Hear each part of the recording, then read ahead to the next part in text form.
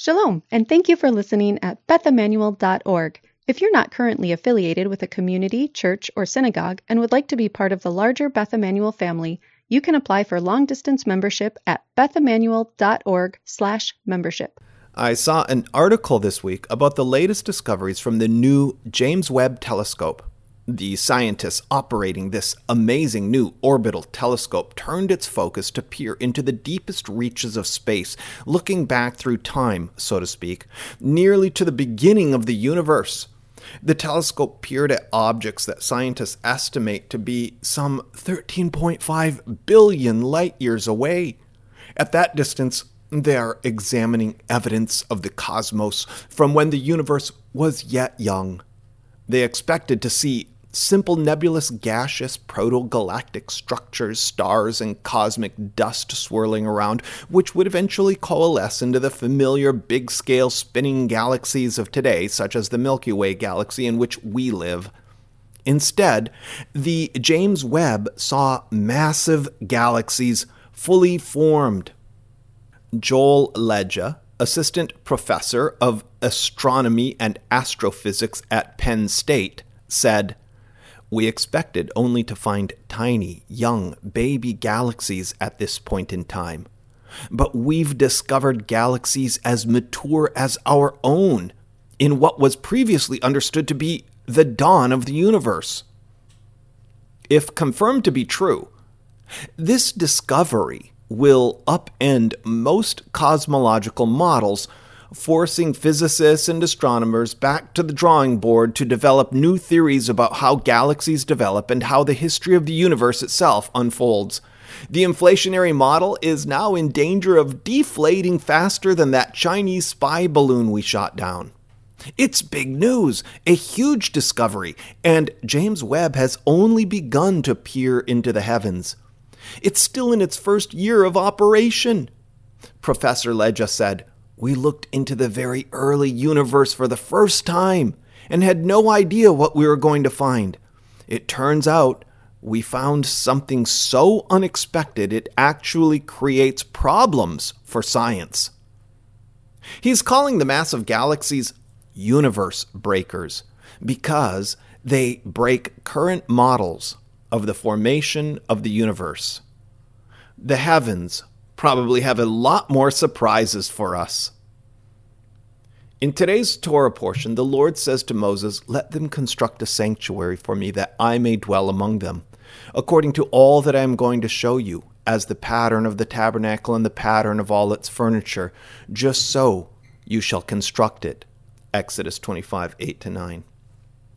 Jewish tradition explains that the Lord revealed to Moses the supernal heavenly temple, the eternal dwelling place of God.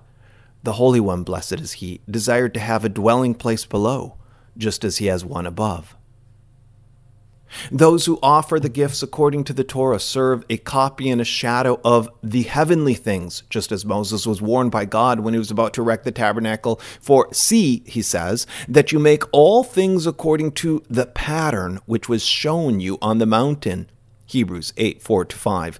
For Messiah did not enter a holy place made with hands, a mere copy of the true one, but into heaven itself, now to appear in the presence of God for us.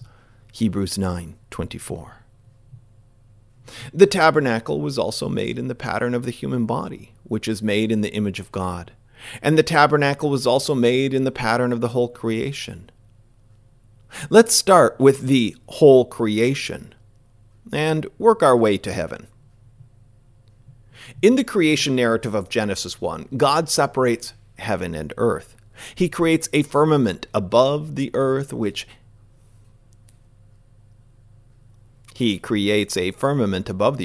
he hangs the sun, the stars, and the moon. The firmament separates between the waters above and the waters below. Mayim below, Shemayim above. We also call this the sky. The Hebrew word for sky is the same as the Hebrew word for heaven. Then he makes man in his image on earth below.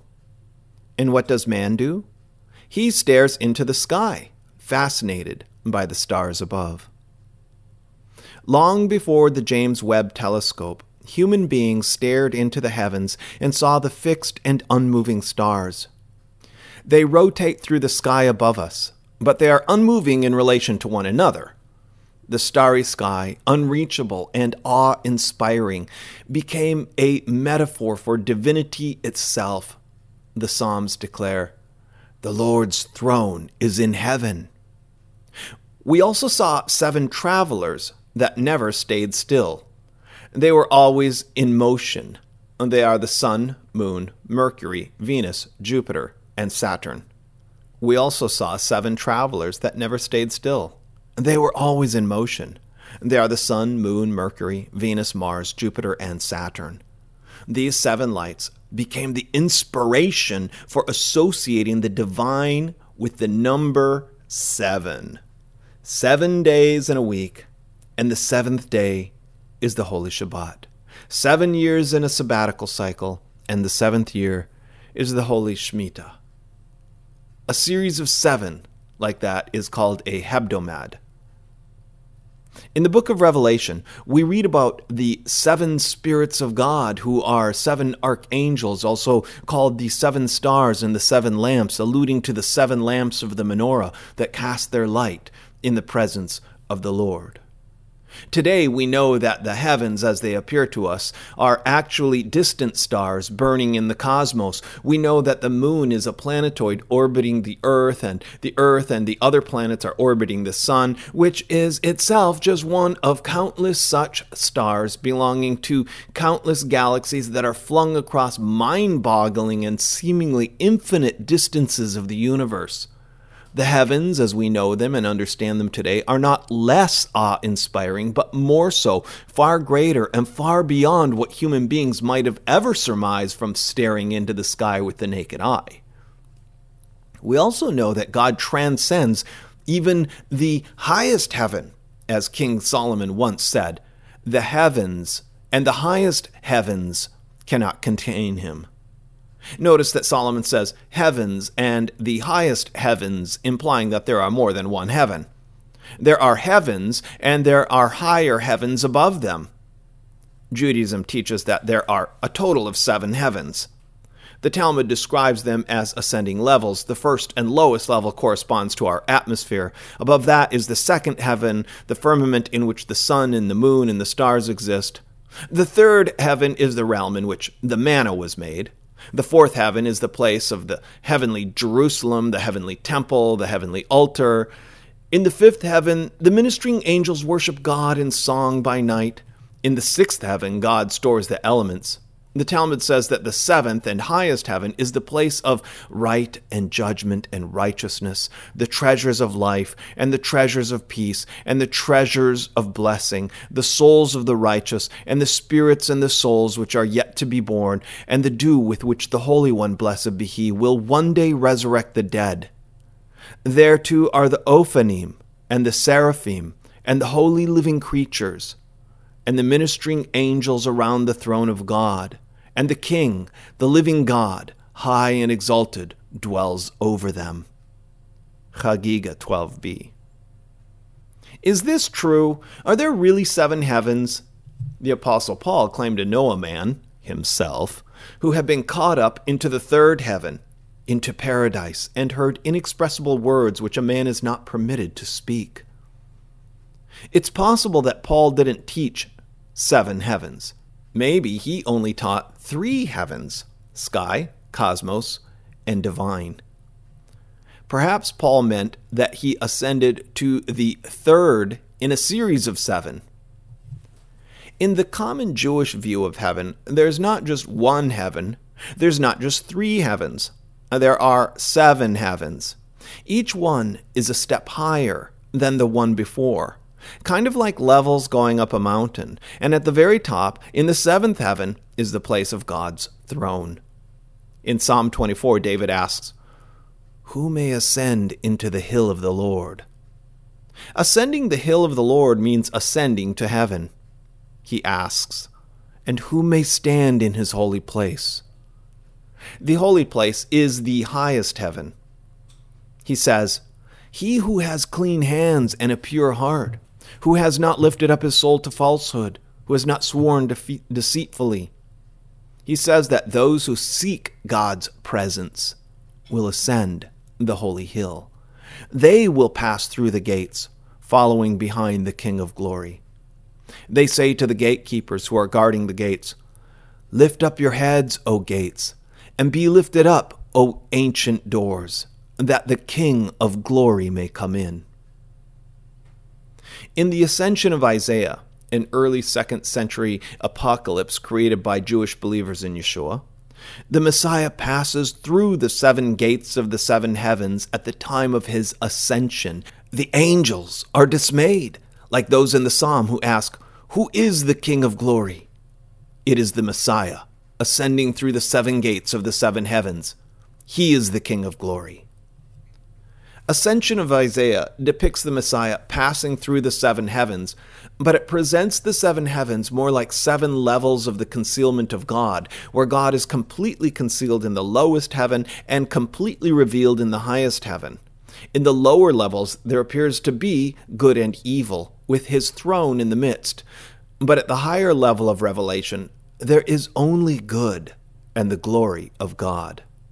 A few weeks ago, Shalom ben Elisheva discovered another teaching about the 7 heavens from early believers in Yeshua. This one comes from a book from the 2nd century Bishop of Lyons, Irenaeus, titled The Demonstration of the Apostolic Preaching. Now, I'm always interested in what Irenaeus has to say, because he had access to the writings of Papias, a collection of apostolic lore and teaching, and he himself was a disciple of John. In this teaching, which I believe he derived from apostolic lore, he talks about the 7 heavens, and he correlates them with the Greek version of Isaiah 11, where it says, "The Spirit of God shall rest upon him, the Spirit of wisdom and understanding, the Spirit of counsel and strength, the Spirit of knowledge and godliness shall fill him, the Spirit of the fear of God." Isaiah 11, 2-3. The Greek version adds one spiritual attribute, godliness, bringing it to a total of 7 attributes, not including the introductory phrase, Spirit of the Lord. In the Hebrew version, you need to include Spirit of the Lord to get all 7. In the tradition Irenaeus has received, a tradition which could potentially go back to the apostles, each of these 7 expressions of the Spirit correspond to one of the 7 heavens, descending from the highest to the lowest. The Spirit of wisdom is the 7th and highest heaven. Then understanding the 6th, counsel the 5th, strength the 4th, knowledge the 3rd, godliness the 2nd, and the fear of God is the lowest heaven, the one closest to the earth. The fear of the Lord is the beginning of the 7 heavens. The ascent up the levels of heaven culminate in wisdom, the highest level. Irenaeus says, "Now the heaven, which is the highest above, and encompasses the rest, is wisdom.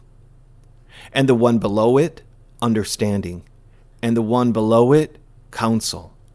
And so forth. For as a pattern of this, Moses received the 7-branched candlestick that shined continually in the holy place. For as a pattern of the heavens he received this service, according to that which the word spoke to him, "Thou shalt make it according to all the pattern of the things which thou hast seen in the mount." Moses copied what he saw on the mountain. He modeled the menorah after the lights of the 7 heavens. We can also correlate the 7 heavens with the 7 days of the week. The lowest heaven corresponds to the first day of the week. Each day is an ascent, so to speak, toward the goal, which is the 7th day, the 7th heaven, in which the presence of God rests, as it says in the Torah. By the 7th day, God completed his work which he had done, and he rested on the 7th day from all his work which he had done. Then God blessed the 7th day and sanctified it, because in it he rested from all his work which God had created and made. This is the account of the heavens and the earth when they were created, in the day that the Lord God made earth and heaven. According to this idea, the 6 days represent the lower heavens where God's presence is partially concealed. The 7th day represents the highest heaven because it's the place where God's presence rests. The apocryphal epistle of Barnabas makes a similar connection. As is the case with the writings of Irenaeus, the apocryphal epistle of Barnabas ensconces early apostolic era traditions and teachings, including one about the significance of the 7 days of the week, and especially the Sabbath. He compares the 6 regular days to 6,000 years, followed by the 7th day, the Sabbath, symbolizing the 1,000 years of the Messiah. But then he shifts to begin speaking about the world to come, the resurrection, and the heavens. Let me read the passage. It says, "Moreover, he says, you shall sanctify it with pure hands and a pure heart." Psalm 24, 3-4. Unless we are wrong about this, no one can properly sanctify the Sabbath day, which God has already sanctified, unless he is completely pure in heart. Behold, therefore, certainly one properly resting sanctifies it, when we ourselves, having received the promise of resurrection, wickedness no longer existing in us, and all things having been made new by the Lord, shall be able to work righteousness, then we will be able to sanctify it, having been first sanctified ourselves. Further, he says to them in Isaiah, "Your new moons and your Sabbath I cannot endure." Understand what he is saying. Your present, finite, and temporal Sabbaths are not acceptable to me, but that eternal Sabbath, which I have made, is acceptable. When giving rest to all things, I shall make a beginning of the 8th day. That is, a beginning of another world. That is why we also observe the 8th day with joy, the day also on which Yeshua rose again from the dead. Barnabas 15, 6-9. It sounds more complex than it is. Let's think through it together. According to the teaching, the 7 days of the week correspond to 7,000 years and the linear progression of time. The 6 weekdays represent the ordinary course of human history during which God's presence remains largely concealed from the eyes of humanity. The 7th-day Sabbath represents the Messianic era, that 1,000-year future kingdom when God's glory will be revealed universally. The 8th day hints to a day outside of the 7-day cycle. The 8th day represents something that comes after the Messianic era, something outside of time. The 8th day represents the world to come, the new heavens and the new earth. Now we have laid the groundwork and we are ready to read a mystical passage from the early Jewish believers preserved in Clementine homilies, which describes God's relationship to the universe in geometric terms. I think the passage might have originally been from an apostolic teaching on Deuteronomy 6:4. The Lord is one, Hashem Echad. One, then, is the God who truly exists. He presides in a supernal form at the heart of that which is above and that which is below in 2 directions. It extends forth from him as from a center, the life-giving and incorporeal power. The whole universe, with the stars and the regions of the heaven, the air, the fire, and if anything else exists, is proved to be a substance infinite in height, boundless in depth, immeasurable in breadth, extending the life-giving and wise nature from him over 3 infinities. So far, so good. It's an innovative idea. Instead of depicting God outside of the created order, God has placed himself, so to speak, at the center of creation, and the whole universe extends out from him in 6 directions, corresponding to length, breadth, and height, 3 infinities. It must be, therefore, that this infinite which proceeds from him on every side has at the center of its existence him who is above all and thus possesses figure. For wherever he be, he is, as it were, at the center of the infinite, being the limit of the universe. And the extensions of length, height, and breadth, starting with him, possess the nature of 6 infinities. Now listen to this passage, which explains the 6 infinities, and think about how we shake the lulav during Sukkot in 6 directions, like the wave offerings lifted up in the temple. One direction starts with him, extends into the height above. Another extends into the depth below. Another extends to the right hand. Another extends to the left. Another extends in front. Another extends behind. So the idea is that God is at the center, and the universe is extending out from him infinitely in these 6 directions. The passage says, "Therefore he himself," alluding to a number that is equal on every side of him, completes the world in 6 periods of time, himself being the rest. Okay, so God completes the world in 6 so-called days of creation, 6 periods of time, 6 temporal intervals to correspond to these 6 infinities of our 3-dimensional world. These are the 6 days of creation. The 6 days of creation extend out from him in 6 directions as 6 infinities. He himself, however, remains unmoving at the center. He is the cessation point. He is at rest. So he is the 7th point, the Shabbat, the eternal resting point. Not the 7th point at the end of a sequence of 7, but the central point from which the other 6 extend. He is like the central lamp of the menorah.